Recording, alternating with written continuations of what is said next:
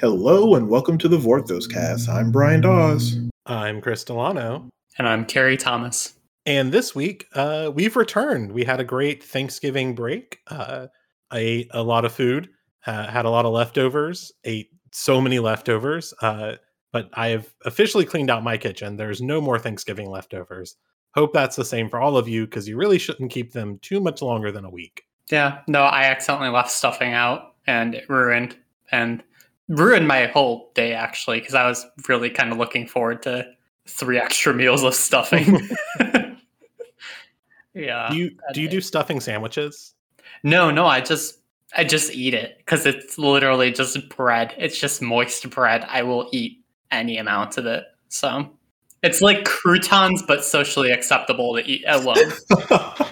Look here, I will not have you slander one of my favorite snacks. Oh, no, I love croutons. People just judge you if you just eat croutons instead of an actual anything that croutons are supposed to go in, I suppose. Speaking of croutons and just eating croutons, have y'all ever had like the Ritz chips? They're just like chips, but they're mostly just bread. Like they're just crackers, right? No, I've never had that. They've got like some potato in them apparently, but they're just like chips, but they're like Ritz crackers. And I discovered something very weird today, and that's that there's a Tabasco flavor. And for some reason, every time I eat one of them, I sneeze. This is horrible.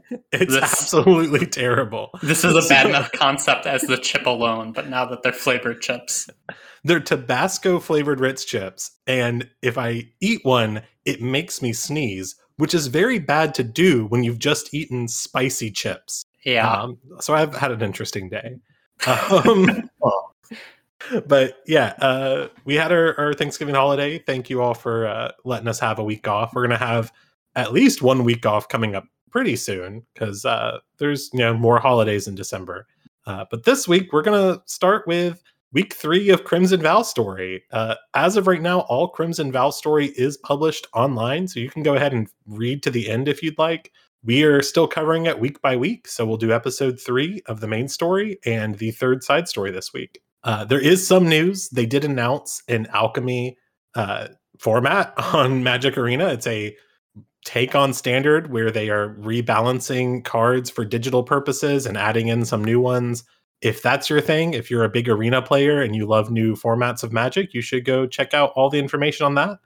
By the day you're listening to this, there will be a lot of cards revealed. The ones that we have so far, several of them are themed around Innistrad, so that's really neat that we're getting more cards for Innistrad in a way. They're just all on Arena. So go check out some of those new cards. I think that there's something interesting going on with one of them, but we can talk about that some other day. I'm just disappointed that there wasn't a full week-long spoiler season for extra cards getting added on Arena, because that's what everybody was missing, was more spoilers, more spoiler season. Yeah, especially since we got previews for Infinity that I didn't realize wasn't coming out until April. So I'm like, ugh. I legitimately thought all the previews for that were coming out this week. I just figured this is the start of it and it'll be over by the end of the week. But no, apparently not. And that's on top of all the secret layer stuff that goes on. But again, I only have to absorb that tangentially through vague tweets that escape my muted words. I just think it's really great that we are a Vorthos podcast and we just talk about the lore, so we don't have to spend entire episodes talking about all the product releases, because we could spend entire episodes just talking about product releases. There's just so many of them. If it's 5 weeks of story and we lag 3 weeks behind by story 3, we're going to be a full year behind if we're covering product releases. They'll be quite a while. Yeah. This is to say there will be no flavor gems of alchemy. That's just not, we don't have time for that. But Captain Eberhard and the Gitrog monster new card, like, come on. Yeah, those are cool. And if you want to talk about them, I recommend joining our Discord server where Brian can gush about these cards to you in our channel dedicated to previews of new product. But for now, we're just going to talk about story. So I guess we can just go ahead and get started. We're going to start with the main story like we do every week.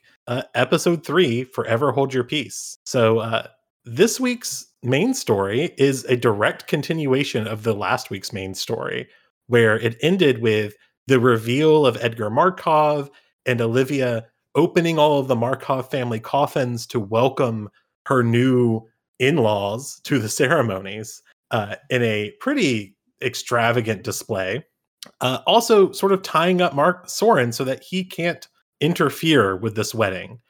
We learn that he will definitely interfere with this wedding, but it starts off with him in chains and Olivia and Edgar standing at the altar, and up above them, descending now as a gift to everyone, is Sigarda.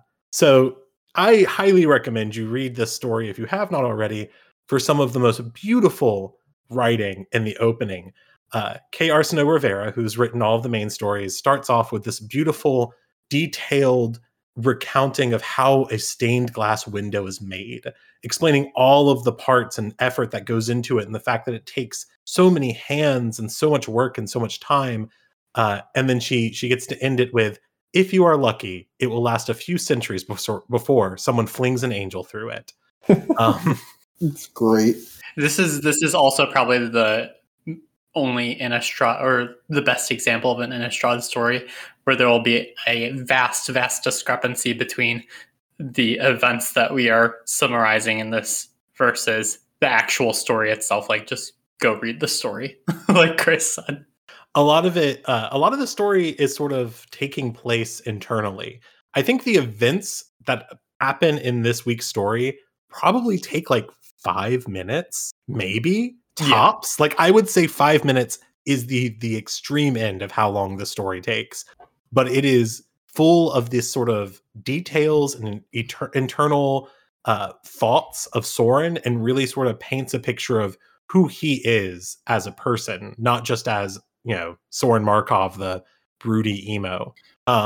So Olivia has somehow gotten Sigarda and tied her up in some enchanted red ribbons, and she's presenting Sigarda to Edgar and all of the vampires, and clearly they're going to perform some ritual, and Sorin assumes, based off of the fact that, you know, he's a sangromancer, his grandfather is a powerful sangromancer, they do all sorts of stuff with blood magic, and Olivia is filling the Moonsilver Key with angel's blood. So Sorin's assuming that the idea here is that by drinking the angel's blood, Olivia will now gain power over the angel. And if it's, you know, Sigarda, there's a good chance she'll gain power over all of the angels. So he starts freaking out, because that's very bad. Whatever Eternal Night could do to the world of Innistrad, a vampire scion having power over all the angels could do so much worse. So there's a little funeral. There's a wedding procession. This is not a funeral in this case, yeah. And not only are the Markov family gathered to sort of put some salt in the wound for Sorin, Olivia has also gotten all of these vampires dressed up as Abyssinian priests to add even more insult to this injury. The priest has some wonderful lines about how Sorin brought Edgar to be wedded off to Olivia, which Sorin shouts out that he did no such thing, and everyone laughs because this is all just a very funny little charade. The priest asks Olivia to say her vow, and it is absolutely hilarious. It is one of the funniest moments. Olivia does not sugarcoat it at all. She is her vow is Edgar, darling Edgar, we met so many centuries ago, I've long forgotten the occasion, which is very funny considering that, you know, one of the major occasions was him turning her into a vampire. But I remember the moment I realized we should be together like it was yesterday. Sorin left your coffin unguarded, and I thought to myself, what a fool to leave a man like that unattended. You're in my care now, and together we'll rule Innistrad. I promise I'll always consider your opinions for at least a moment before rejecting them, Edgar. I promise to overlook your sartorial missteps, and I promise to grant you the honor of being my husband. Very Olivia. But before Edgar Markov can say his vows, Sorin starts giving it his all. Sorin decides that thousands of years ago, Edgar Markov made the most important decision of Sorin's life for him by forcing him to drink the blood of the angel and become a vampire. So tonight, Sorin repays that favor. He uses his sangromancy power to control the blood in the Moonsilver Key, creates a blade out of it, and then uses that to cut the chains. Once he's cut his own chains, he sort of tumbles forward and he stands right in front of them and says, "I object." And Olivia says, "Sorin, you're ruining my special day." And then we cut to outside where Chandra and et al. Are still gathered and chatting. And Chandra has this really fun aside with Arlen and Adeline. And she asks, "It's a vampire wedding, right? Do you think there's cake in there?" Great. It's such a cute moment. It's so delightful. It really is. And so Adeline kind of groans. They all laugh a little bit. Kaya is taking this very seriously. She's not laughing as much as the other ones, but that's in keeping with Kaya. But Teferi reminisces and says that, weddings are for bringing people together, and even vampires. But they can't get in. So go back inside, with Sorin just starts tearing up the place. He fights off his guards, who are wearing the most, I would say, it's not very good armor, and they have not very good weapons. Yeah, it's all very ceremonial, and it's all bad. But he is desperate to just kill Olivia. He is not going to let this happen. And he keeps fighting, and he gets to about an upper hand, and then the Moonsilver Key starts glowing. And that's when the spirit of Catilda comes out. Surprise, motherfucker. Yeah, she's dead. This is her spirit. This is not Catilda in bodily form. The thing that I thought was really interesting, one of the details from this, is that it's described, Sorin, from his point of view, describes it, a geist of some sort bursting from the key. No, not a geist, something else. He's seen things like this on other planes. This is someone's spirit separated from their body. So it sort of gives us an idea that geists and spirits aren't necessarily the same thing. A geist on Innistrad is different from like a spirit somewhere else, which is a neat little detail, because that is really true in keeping with what we know about geists on Innistrad. They look different than most spirits do. A lot of geists on Innistrad don't have like the human form. They're often sort of twisted in some way. So I thought that was neat. Olivia snaps at her, "Who invited you?" And the spirit turns towards her and says, "You did," which I think is very funny. Lovely. So Catilda's spirit, realizing what's happening here and seeing what's going on to Sigarda, starts working some magic, and Sorin buys her enough time to release Sigarda from her bonds. And at that moment, Sigarda's not very happy about this. There's a moment where Sorin, as I said, a lot of this is happening internally, and Sorin starts thinking about Sigarda, and he thinks about angels, and how when he created Avacyn, he watched all of the angels at the plane to sort of learn what an angel was for. And he said that Sigarda didn't have a lot of the same, like, Bruna would ponder on things for a long time, and Gisela was quick to act and merciless, and Sigarda just loved humanity. She always fought for humanity. And Sorin wanted to implement that in Avacyn, but didn't quite get it as much. He wanted he created like a simulacrum of that love, even if he couldn't recreate it himself. But one thing he could never have done is have imbued Avacyn with as much righteous wrath as Sigarda has right now. So Sigarda pops out of her bindings and says, "All of you are guilty." And then a huge bright flash of light takes the place, crashes the stained glass window behind them, sending glass shards everywhere. Sorin manages to use some blood as a shield to protect himself, but the rest of the hall is just sort of like exploded into sharp shards of glass, killing, I'm sure, a lot of vampires, or at least seriously wounding them. And then outside, we know that Chandra et al., the crew, are watching this happen, and they're really surprised because not only did that stained glass window break, but also the wards keeping them out. So now the backup team, the crew, can slide into this castle, and we are preparing for the party to really get started in the next episode. I object. Yeah, that moment was so good. Sorin just like doubling forward and being like, I object. And it's like, if this was like a movie, these scenes would feel really cheesy, but you would be at home like clapping along. You know you would. It's great. Yeah, I really enjoyed this one. I thought it was fantastic. I love the details, especially that stained glass part. Like, it was so good. And then the ending, like, just the little scorpion sting at the end. And hopefully it lasts long enough for an angel to get thrown through it at the end. Just like, well, no angel was thrown through this window. Well, the angel blew it up. The angel flinged the window, that's for sure. I'm assuming there's about to be a bunch of angels showing up, so we'll learn that in the next episode. Somewhere while I was going through the summary of that, we lost Cary for a minute. Cary has been having some internet connection issues, but they might be back before the end of the episode. And I'm back.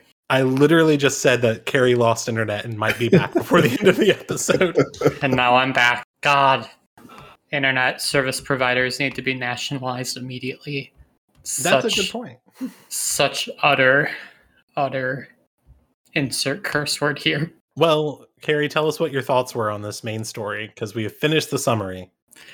Main story, what can I say? It's the main... No, I'm just kidding.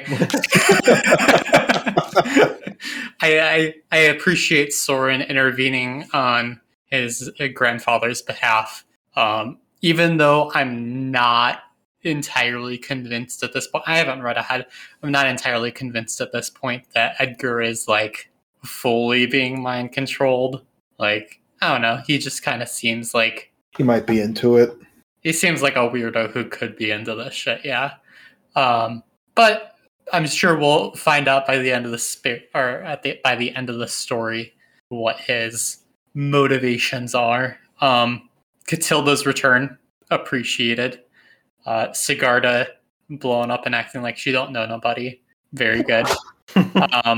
Yeah, it was honestly a very good story. Like, as somebody who is not spoiled on many of the story spotlight points because they weren't on cards, and also the characters for the most part, enjoyable read. Like, kept up the pace, had a lot of fulfilling of the wedding reaching some kind of action point where people actually start fighting instead of just like holding back Sorin the entire time. So yeah, I was thinking earlier how when you're writing like a 5-act story, you usually want the climax to happen somewhere around the end of the third act, and people will think, well, but the climax should come towards the end, and it's like no. The climax happens around the end of the third act, and then everything else is just the resolution from that climax. So this was the climax of the story. Sorin interrupted the wedding. Catilda has returned as a spirit. We have reached the high point, and everything else from here is just going to be resolving it. Yeah, and the Gatewatch actually having access to the building now. Yeah, I'm excited to see how the fight goes down, because, one of Teferi's ways of dealing with people is to reverse them in time until they just sort of poof out of existence or speed them up. How does that work with vampires who are, thousands of years old? Maybe we'll find out. That would be a really cool thing to do. I would love to see Teferi revert a vampire until they're young and nothing change. But I thought it was a really good story. I'm really excited for the next two parts because I want to see the fights, I want to see Arlen versus Olivia. I want to see what happens when Edgar is allowed to sort of recognize what's going on. Because like you said, I don't think he's fully mind controlled, but I do think that Olivia is sort of like swaying him in a certain direction, because that's what Olivia would do. So I think that, the way that they outlined how Edgar acts when he's awakened by Sorin, depending on his mood, makes it sound like you have a certain amount of control over how that person feels when they first awaken, but it doesn't feel like it's complete control. But I don't know. Maybe that's just me being hopeful or something, but I don't know. I'm definitely very interested to see what his perspective is after that kind of fades. Wasn't Olivia's original card a panger that took control? Yep. Yeah. Then that would probably mechanically be the other half of it. How much of that holds up in story, can't say for sure. She has had 2 other cards since then, and I don't recall either of those doing the steal effects. So yeah, the newest one doesn't steal anything; it just reanimates something.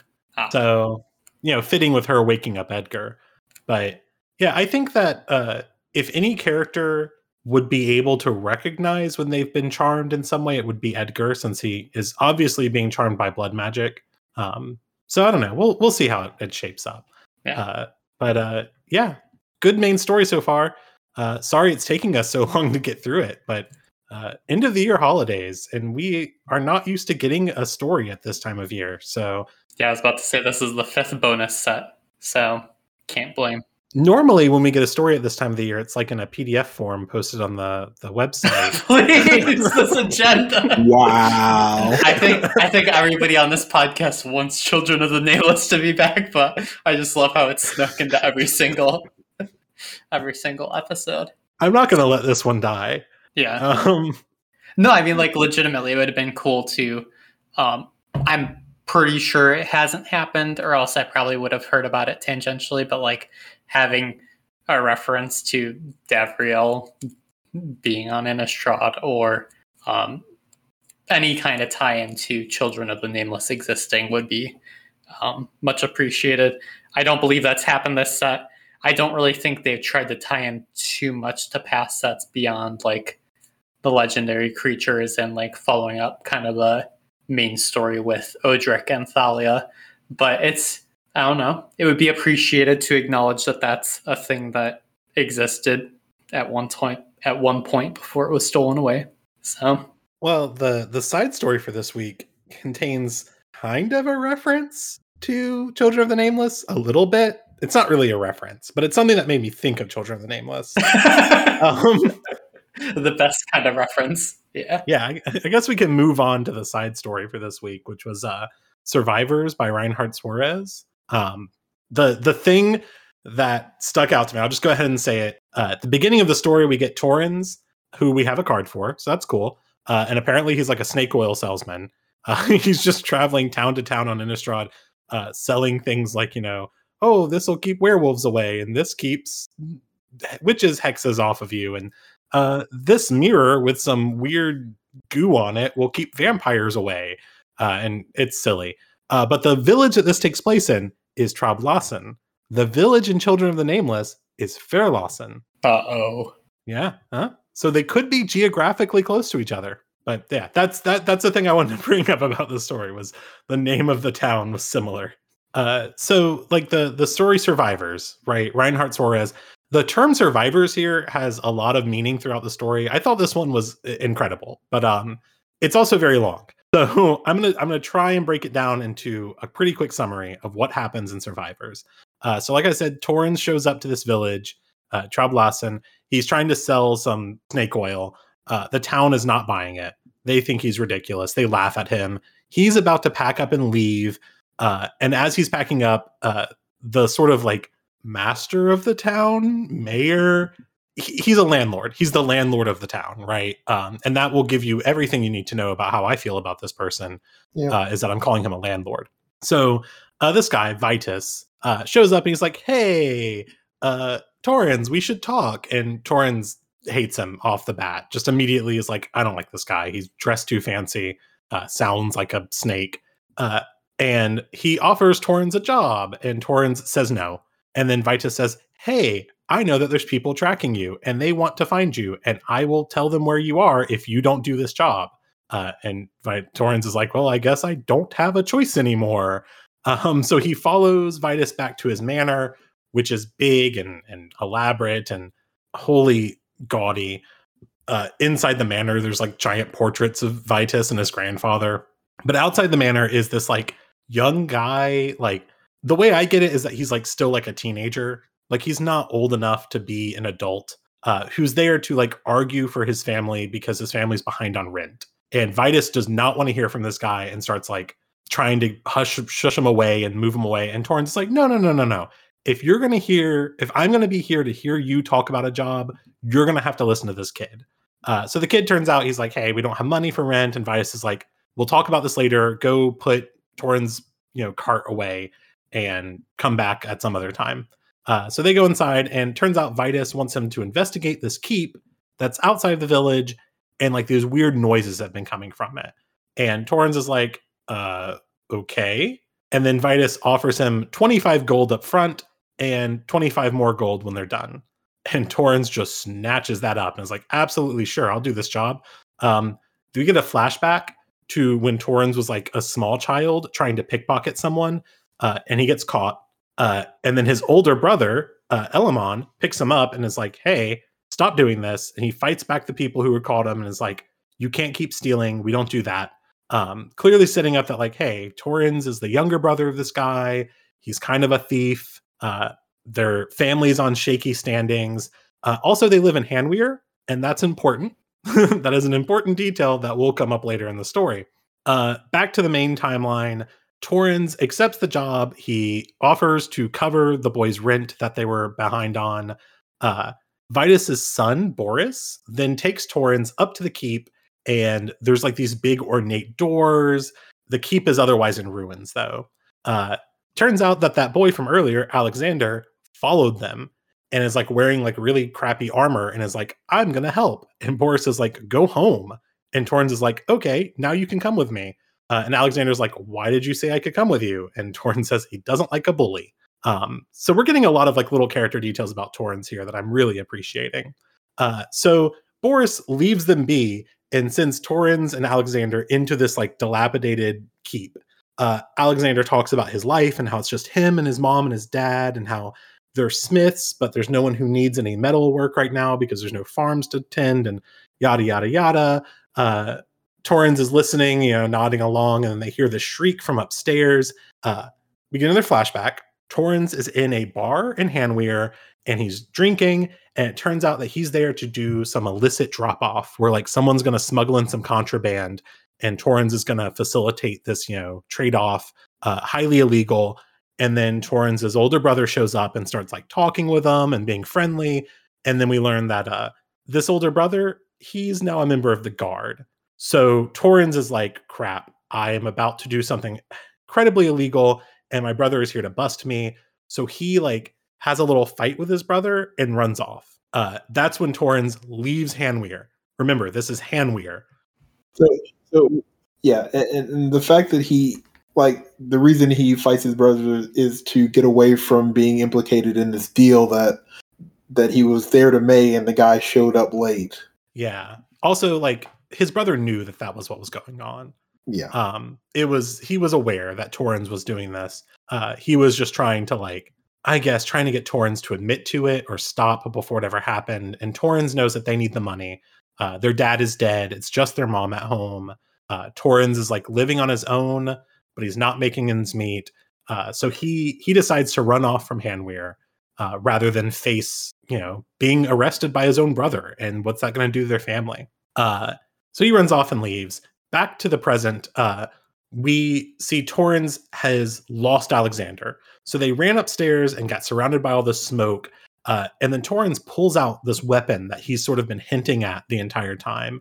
It is this like rune carver's mace, or rune chanter's mace, that was part of the armory in Thraben for the Cathars that he stole and ran off with, which is why he's being hunted by the Cathars. He pulls out this mace and it lights up because apparently it lights up anytime he's around something evil. Alexander has disappeared in the smoke. The smoke dissipates, and on the floor is Alexander's sword and his lantern. And then behind Torrens is this woman who's chained up in a bed. And her name is Aruth, who also has a card. Turns out, Aruth sort of reveals to him that, hey, you were led here to be trapped here. Turns out all of this village, ran by cultists. That Vitus guy, he's bad. Not surprising. He's a landlord. So, of course, he's bad. The woman, reveals sort of like she is this prophet, this seer who sees things and knows things. And she's being sort of led by this woman that she calls the Dark Lady. And that's all really cool details. And Torrens is like really interested in it, but he's also interested in the fact that like, they have to get out of there. They are basically setting up to be sacrificed. There's some demon that's leading, or what Torrens believes is a demon that's leading these devils that were the ones who took Alexander. And he's like, all right, well, there's this demon downstairs. We should go rescue Alexander and get out of here. We get another flashback, and we learn that after Torrens left Hanweir, he went to Thraben, joined up with the Cathars because he got there like right before the first siege of Thraben by Liliana and the Kakani siblings. So the whole place was full of like zombies, and Torrens just went to go find some like supplies from the dead bodies, and the Cathars found them. But it wasn't just any Cathar, it was Audric himself, who realized that they needed all the help they could get and took in Torrens, and Torrens was serving under Audric for a while, and that's pretty cool. But then Audric got kicked out of the Lunarch Council, things kind of went to crap in Thraben, and Torrens decided that like he had to get out of there. But part of that was also because he gotten a letter from his brother saying that their mom was dying and that he needed to return to Hanweir to see his mother and to help his mother, who was just sort of like wasting away. So we get this flashback of Torrens riding up to Hanweir, or where Hanweir used to be, and discovering that the entire village has walked away. So if you remember from Shadows over Innistrad and Eldritch Moon, Hanweir literally just stood up and left. The whole village sort of morphed into one big Eldrazified blob and walked away.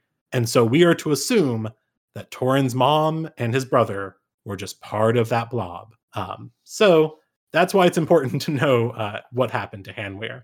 Back in the story, the modern day, Torrens goes downstairs and they find these like walls of vials that are filled with like blue silvery smoke. And Aruth explains that like, oh, those are all people's bad memories. Those are all bad thoughts, bad memories, traumatic experiences. They've all been taken from people and put in these vials.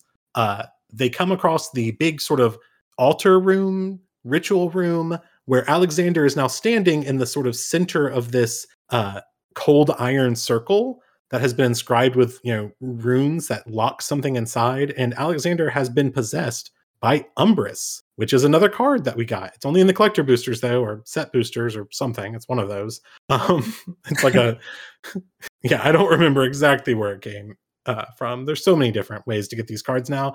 But Umbrus is like a nightmare monster that feeds on people's negative memories. And because of that, Umbrus has sort of been kept there by Vitus's grandfather and Vitus's family since the founding of the town, or great-grandfather. So it's been even longer than that.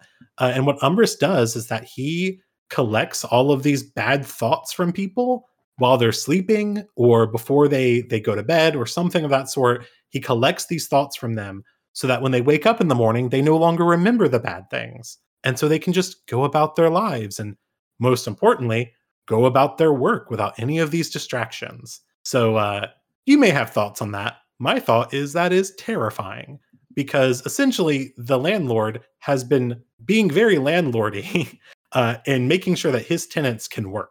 It's even worse than landlordy. It's awful. I would say it's worse than being a landlord, but landlords are real and Umbrus is not.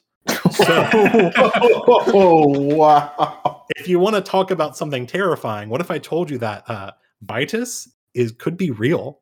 Umbrus has basically been taking these bad thoughts from people and so that they could do their work. And Umbrus starts sort of taunting Torrens and Aruth. And he's like, I know everything about you. I know all of the terrible things that have ever happened to you. And he offers Torrens to like, hey, I'll take all of those bad memories you have of Hanweir, everything you've ever known of Hanweir, your entire family. I'll take all those memories away and you'll never have to think about them again. You'll be so much happier. Torrens realizes that Alexander had no memory of the fact that he had a sister who died, and Umbrus just took that memory from him. So Alexander believed at the time that he only had a mom and dad and no siblings. Turns out he had a whole sister he was made to forget. And this really sort of sticks with Torrens and makes him very unhappy. So he rebukes this offer, makes a show of force towards Umbrus, with his mace and then says, hey, I've got an offer of my own. So we cut back to town, and the townspeople have rightfully turned on Vitus. Vitus is now surrounded, and all of his council people or his hunters, the people who are, his right hands, have been surrounded by the townsfolk who all have pitchforks and torches and rocks. And Torrens is there with a Ruth, and they're like, this is great. All the people have had their memories restored because Umbrus has started giving them back. Those devils who were there before are now back at the keep, smashing these memories and letting them back into the people's minds, including the fact that, Vitus, the landlord, has been taking these memories from them. Things start to get a little violent, as you would expect them to. And Umbrus shows up and is delighted at all of this going on. And he surrenders Alexander back to Torrens and says, hey, you can have this guy back. I've got my own fun to have. We'll see each other again someday. And Alexander sort of comes to his senses and then immediately starts getting all these traumas revisited upon him. So Torrens holds him and sort of comforts him through this terrible experience he's having, which reminds me a lot of Torrens' older brother comforting him, or, should have been comforting him as a child. Aruth decides she's going to stay in town, and Torrens figures he's going to head out. And that's where the story ends. It's a long one. It's really good, but it's a long one. I'm so happy that Vitus is getting his just desserts at the end. It's stone on flesh, then stone breaks bone. It's chef's kiss. Great. Yeah, it's pretty clear that Vitus is going to die. This is not a good ending for him, and I think rightfully so. Vitus is a scummy, horrible human being. Yeah, I don't know. Maybe, and he's a landlord. Yeah, maybe Umbrus would do something about a mouse in your apartment, anything, literally anything. Not saying that's happened to me before. Not saying they were renovating the building next to us and mice obviously got into the walls, but yeah. Yeah, I really question what Vitus's end game here was. He sends someone who is known to have some kind of connections to Cathars, even if he doesn't have the most sterling reputation. He sends a would-be Cathar into this keep where his ally is draining the memories from people, and what did he think was going to happen here?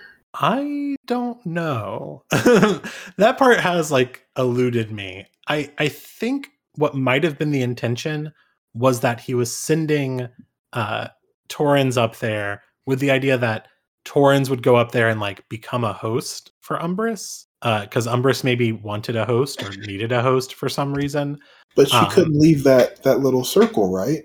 Yeah, but he couldn't leave that circle. Umbrus is a he. Umbrus. I don't know if Umbrus has. I think they had he pronouns at the end, but regardless, I don't think Umbrus could leave that circle until Torrens smashed the circle. So I don't know. It's a little confusing, but there's also the option that Vitus just sent him up there to die.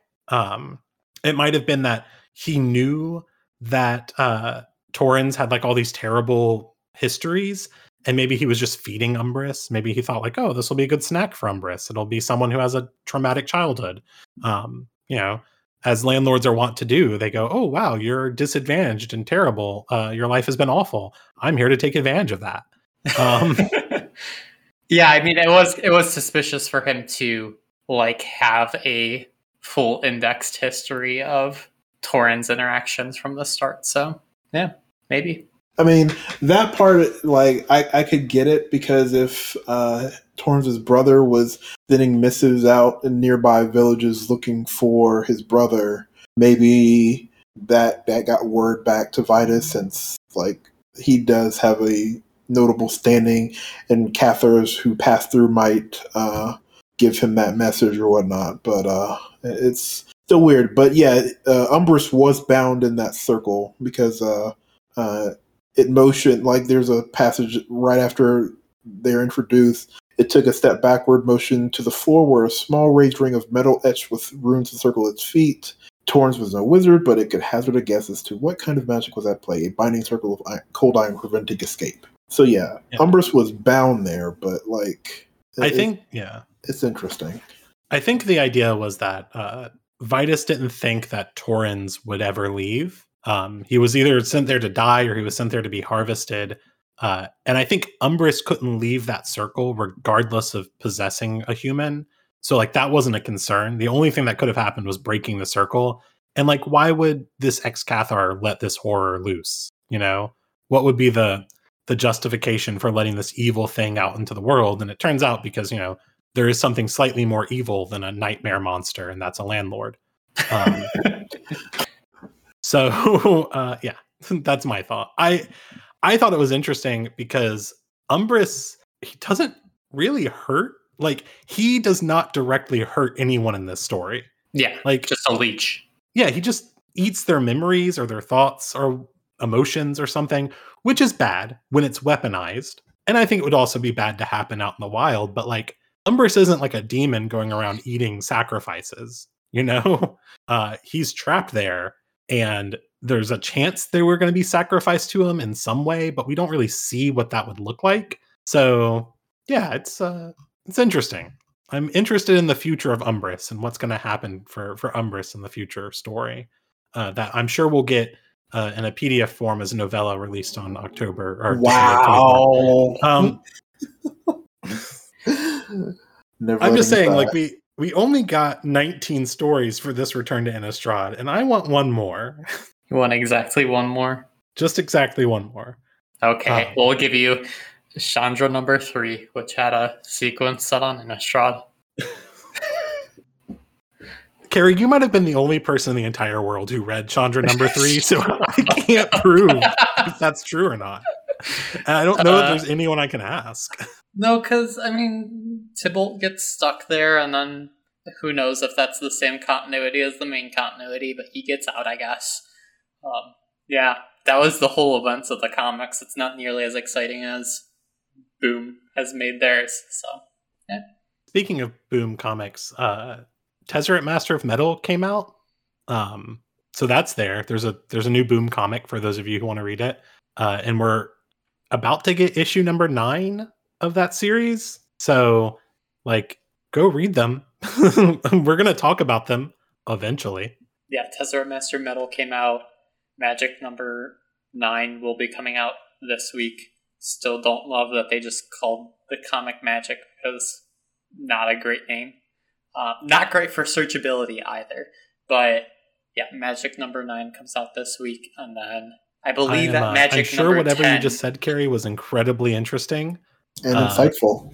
Yeah, but we can't hear any of it because your internet is messing up again. So I'm going to put that in post-production and hope it was insightful and interesting. But until then, I think we're done for this week. Brian, do you have any final thoughts while we wait to see if Cary can give their final thoughts? I'm catching up on The Good Place, and it's great. And the longer the show goes on, the more surprised at the twists and turns that are being taken. And I honestly could not have ever expected the premise of the show as to where it is now compared to where it started. And yeah, it's super interesting. And I know I'm super late to the party, but the show's great. What is your what season are you on? I believe I'm on season 3. Yeah, the cool thing about The Good Place is that it's 4 seasons, and every single one of them is an absolute banger. Like they did not try and stretch that show out. Every season, every episode is good, which is remarkable for a television show. Yeah. I love The Good Place.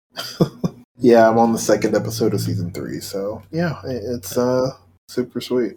My only regret about The Good Place is that I can't watch it again with no memory of The Good Place. I might need to contact Umbrus and convince Umbrus that The Good Place is a bad memory, and to take it from me so I can rewatch it. Fair enough. I want to experience it for the first time again, especially with like the big reveal at the end of the first season. Yes! Oh my god! Like, absolutely mind-blowing, and yet I'll never be able to experience that again. Very sad.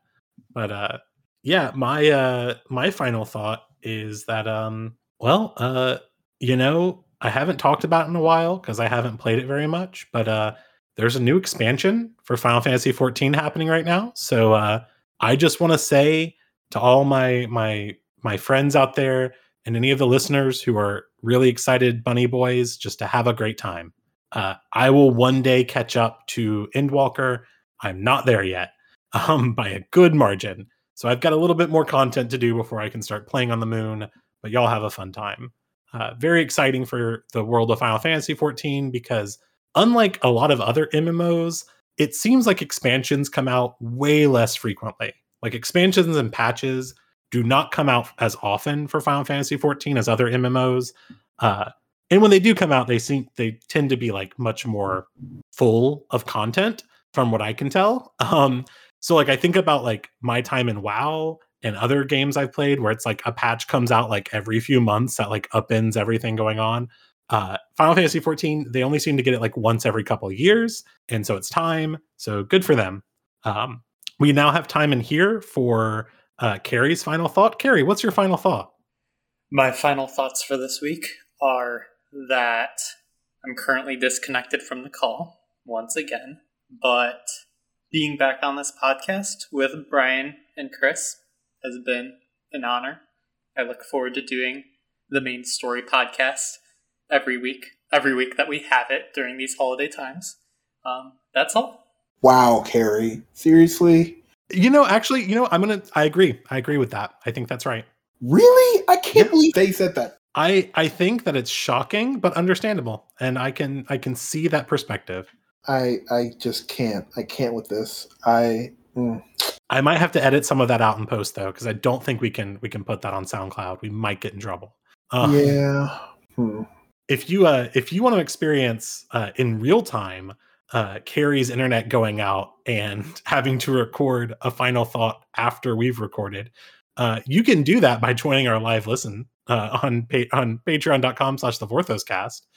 You can give us some money every month. It's like $1 for access to our Discord server where Vorthoses from around the world are talking about the new Alchemy format and the Boom comics and the Crimson Vow story. You can come join us and talk about that. Or for $3 a month, you can get live listen access where you can like hang out and listen to us talk for like a long time before and after recording, where we just go into depth about what we're feeling about things and how we're thinking. You can chat with us and it's a good time. So highly recommend that if you want to do that. We'd appreciate it.